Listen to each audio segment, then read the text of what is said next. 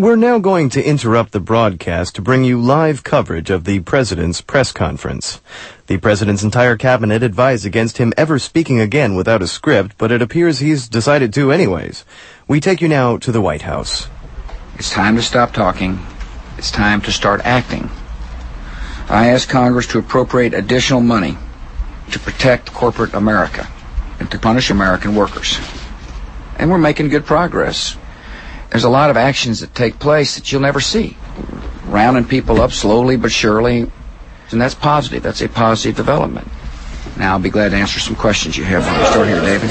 Thank you very much. I wanted to know, and I'm sure the American people do too, what you plan on doing as far as tracking down the CEOs of the corporations that seem to be robbing many Americans blind. By far, the vast majority of CEOs in America are obviously trying to scam somebody, and these are like international criminals is what they act like. They kind of hide and order things up and then hide again, but nothing has changed. And that's how the system is supposed to work. Mr. President, the FBI requested members of Congress to take polygraph tests. Now, is your administration pursuing criminals in Congress? That's what I keep trying to explain to the American people. Key members of Congress, these people are cold-blooded killers. They're interested in killing innocent Americans still. And therefore, we will continue to pursue them.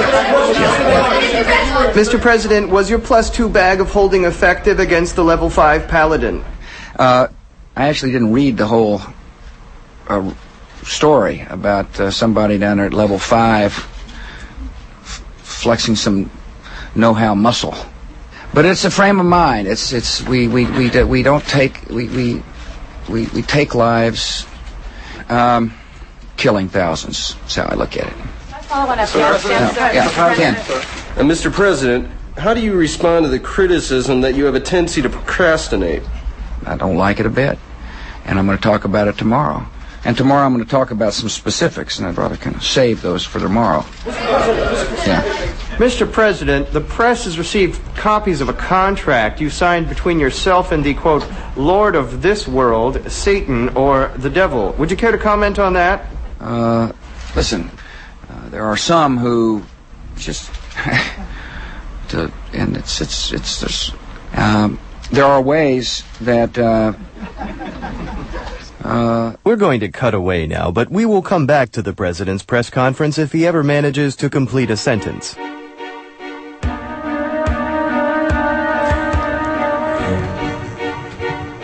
Are you ready for the end of the world? Listen to Your Community's Spirit, the show about caring, sharing, and preparing for the changes needed in the world as we know it. Let's bring back the circle again, the circle of friends, the circle of family, the circle of being. Wake up and be healthy and therefore wealthy to the peace and joy of Mother Earth. You are listening to Your Community Spirit with Orda Energy Mon. And this is Tree Song. And I understand that it's cold out. Winter has not officially started, but fall is definitely here. And it is extremely colorful and, I don't know, an exciting time of the year. Should we talk about happenings? Sure. It's a little chilly out. I don't know if it's quite cold out yet. At night it's cold out. Yeah. It's nice. This is like what I love. It's like sunny out. This is why I live in Southern Illinois. It's sunny out. It's nippy out, but it's sunny out. It's just cold enough to get your blood circulating and just warm enough that makes you enjoy the sun. And right now, of course, it's just colorful enough to appease the eyes. Yes. So let's see. Happenings. Let's start with what's going on today. We've got Friday happenings. One of them is the one that we usually mention, Free Film Friday, which is now big issues on the big screen at the Big Muddy IMC. And tonight's is a very important one, as usual. It's a documentary called The Murder of Fred Hampton. Film and discussion at the Big Muddy IMC tonight at 7 p.m. That's 214 North Washington. And I haven't seen that whole documentary yet, but I can't make it at that time, but I'm going to watch it because it's a very important story. They were filming.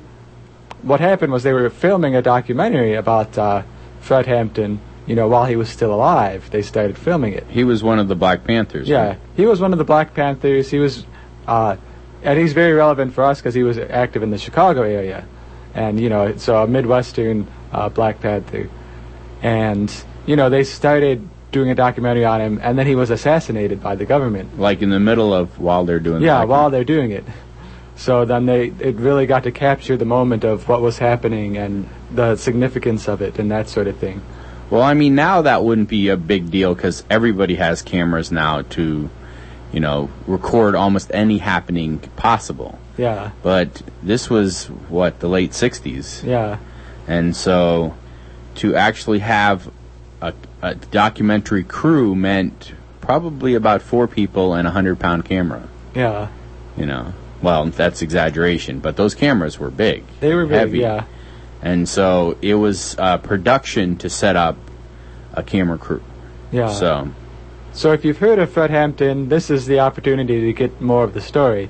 If you haven't heard of Fred Hampton, then you definitely need to check this out and find out who he was and why they struck him down when they did. So that's tonight at 7 p.m., 214 North Washington. Also tonight is Tret Fure, I think I pronounced it right, at Cousin Andy's Coffee House. It's part of Woman's Music Legend today at 7:30 p.m. Okay, and also another movie. I've seen this movie. This is kind of fun.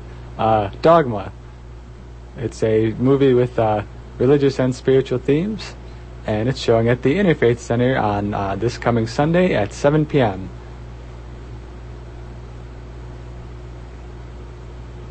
All right.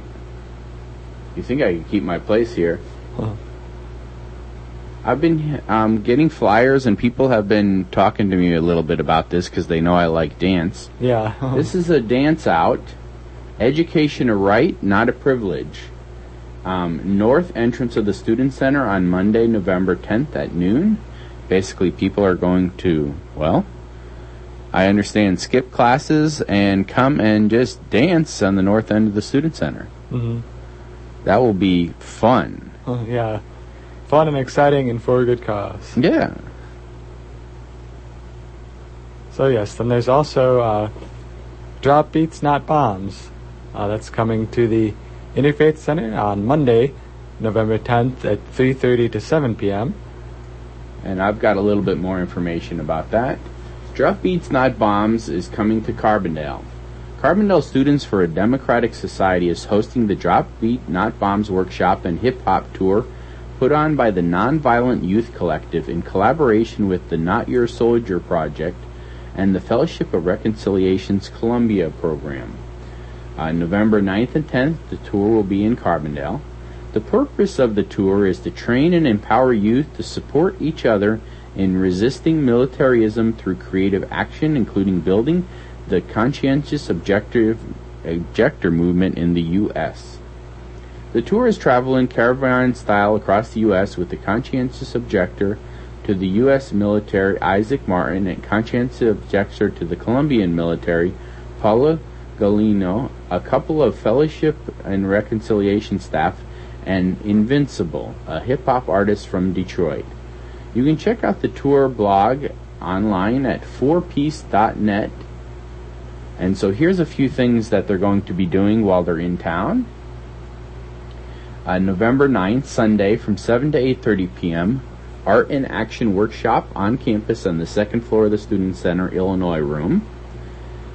And then we talked about November 10th at noon, the walkout, Funk the War dance party. Yeah. Funk it up. Funk it up. Funk it up. Should be pretty funky. Yeah. And then 3:30 to 5:30, Not Your Soldier workshop on conscientious objection. That will be at the Interfaith Center on Monday. And then from 5:30 to 7 p.m., also at the Interfaith Center, potluck-style dinner. And then there's a keynote speaker. The keynote speaker, you will have a chance to eat and talk with the keynote speaker. Yes. And then at 9:30 p.m., Iraq Veterans Against the War benefit show at the Big Muddy IMC. A lot of local artists and, of course, Invincible. Yeah. The hip-hop crew that's on tour with them will be there. And they say his hip-hop so powerful that he's invincible. Should be a good time. And for more information, you can contact the Carbondale Students for Democratic Society. Their email is cdalesds@riseup.net. And you can also check out the Fellowship of Reconciliation at youth.forusa.org. So plenty of happenings wrapped together even just in that one happening. Yeah, it's just one day of serious happenings and actions. Let's see, what else do we've got? This is a really good happening group. Happening week. Thank you for everybody for sending your happenings in. Let's see. TAPT. Tenants Are People Too. This is a group that's been getting together and talking because there are two that I know of very, very, very bad landlord rental companies that, one of them, if you give them a deposit for your place, you never get it back, no matter what. Yeah. They manage to figure out ways. And then the other one never fixes up anything. So this is a meeting about tenant rights. The meeting is at the Interfaith Center on Wednesday, November 12th from 7:30 till 9:30 p.m. Yes. I didn't know tenants were people too. I thought they were serfs from feudal times. Wow. Just subservient to their landlord. Okay, good to hear they've got that going on. So in other happenings, we have coming up in a little bit, not immediately, but Carbondale and Thanksgiving on Tuesday, November 18th, at the First Presbyterian Church.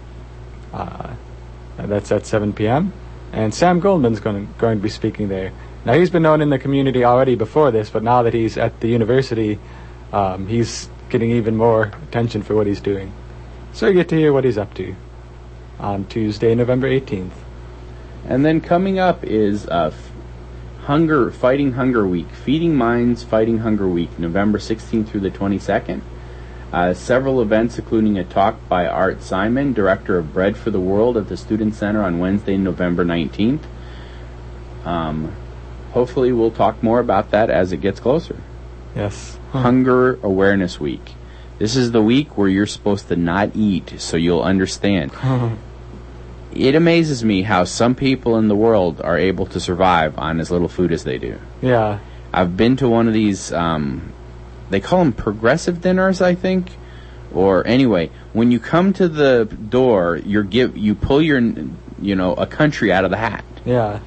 And based on what country, they give you that much food. I want to pull the USA. Yeah. I'm sure the USA gets the most food. They give you a 7-course dinner with the USA. But if you're Chad, you get a cup of rice. Yeah. And some dirty water. I don't know. So. Yeah. And coming up is the vegetarian Thanksgiving dinner. Yes.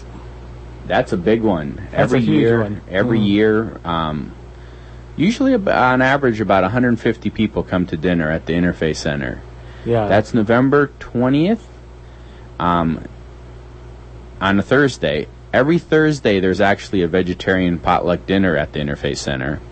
And so this year it's going to be a large dinner. Yeah. So stay tuned for more information about that one. Yeah, and that, in case you forget the date, it always falls on the Thursday before, the official Thanksgiving. Yeah, so because we want students, to come and eat. Yeah. Right? They're part of the community too. They are. And they're a hungry part of the community. Yeah. So let's see. Another happening, School of the Americas, vigil and protest. Sadly, the School of the Americas still exists. So people are holding a vigil and protest. It's in Fort Benning, Georgia, November 22nd to 23rd. You can go to www.soaw.org for a schedule of the events there and for more information. And then there's usually a caravan of people who leave from Carbondale. Yeah. So,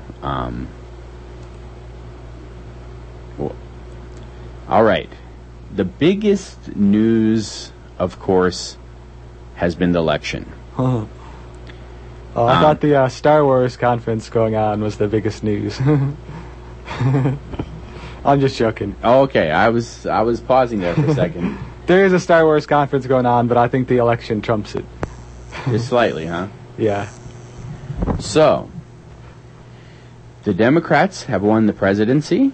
They have won majority in the House, and they have won majority in the Senate. So now, we have the chance to hold them. They have no excuse now for not accomplishing all the stuff they said they wanted to accomplish. They say that they're ecologically minded. Well, they say environmentally minded because they don't know what ecologically means. They say they're environmentally minded, and they say they have renewable energy in mind, and they have green jobs in mind. Now we get to see.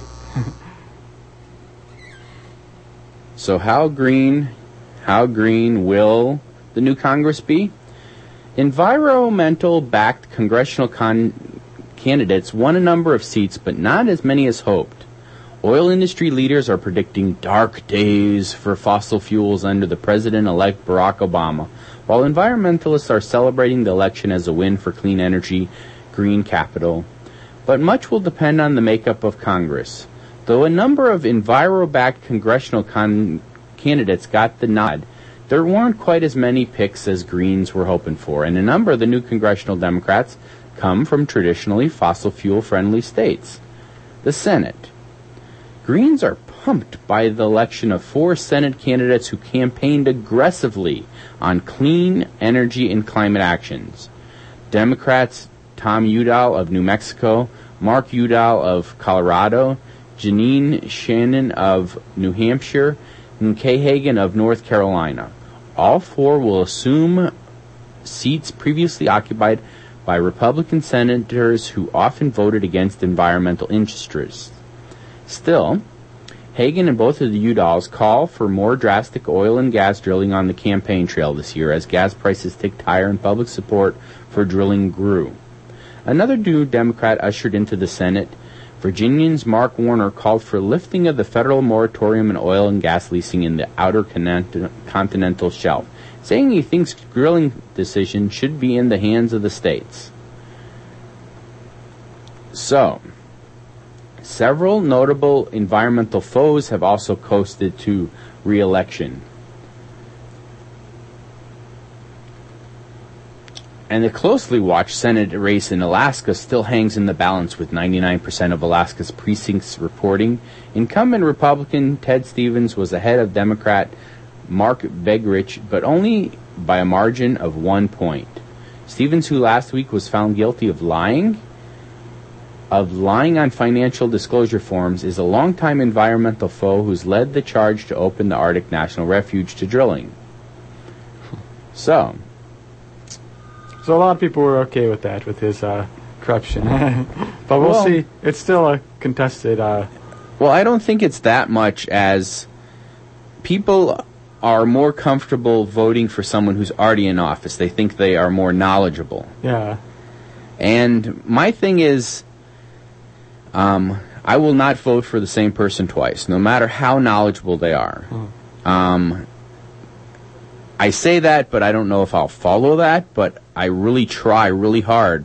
The reason is if everybody did that, whenever someone got into office, they would work really hard. Yeah. Because they know there was no chance of re-election.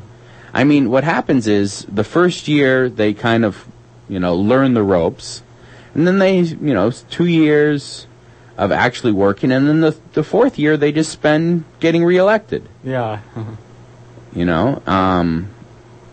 But then also, if they know they're not getting reelected, there's less, they might not do stuff that, people want. Yeah. Because if there's a chance of getting reelected, they'll do it. So I don't know. Yeah, well, that's why I think, maybe reelecting people being a possibility, but you've got to earn it. Right. Instead of this attitude that people do seem to, trust incumbents more. Whereas, I have a tendency to, want to push them out. If you've proven yourself that you've served the will of the people and the good of, the common good, then, maybe we can put you back in there. I came across this website called glassbooth.com, and it's a website where you are asked a series of about 20 questions, and it compares your opinions to the voting record or the opinions of the major candidates. And so it was pretty interesting. I wish I had known about this before the election, but it was very interesting for me to actually see that, and especially on certain issues. There was 2 issues that I 100% agreed with McCain on, but the other 8, of course, I didn't. Yeah. But, it's kind of limiting it a little bit because it's only giving you 10 issues. Yeah. But at the same time, it's actually seeing how you compare. I thought that was interesting. Yeah, let you explore issues rather than just looking at the 2 talking heads and trying to guess what they actually mean. Yep. So I think the main thing is it's been a really exciting time. A lot of people have jumped out and voted and voiced their opinion, and I don't want this to be the end. Yeah. Voting is not the end of democracy, or, people say that it's the most critical thing you should do in our democracy, and I was like, no. It's something you should do. Yeah. It's not the most critical. The most critical is to make sure the people we put in place actually do what we want. Yeah. It's a full-time job for us as active citizens to keep an eye on them and make sure they're doing what they need to do. Exactly. So, let's make sure that all these promises the politicians have put forth are going to actually happen. So, I'm excited. I think this is going to be a nice time, but it only will happen if we continue to make it happen. So, should we talk about anything besides politics? Sure, well... I think we're done talking about politics forever, right?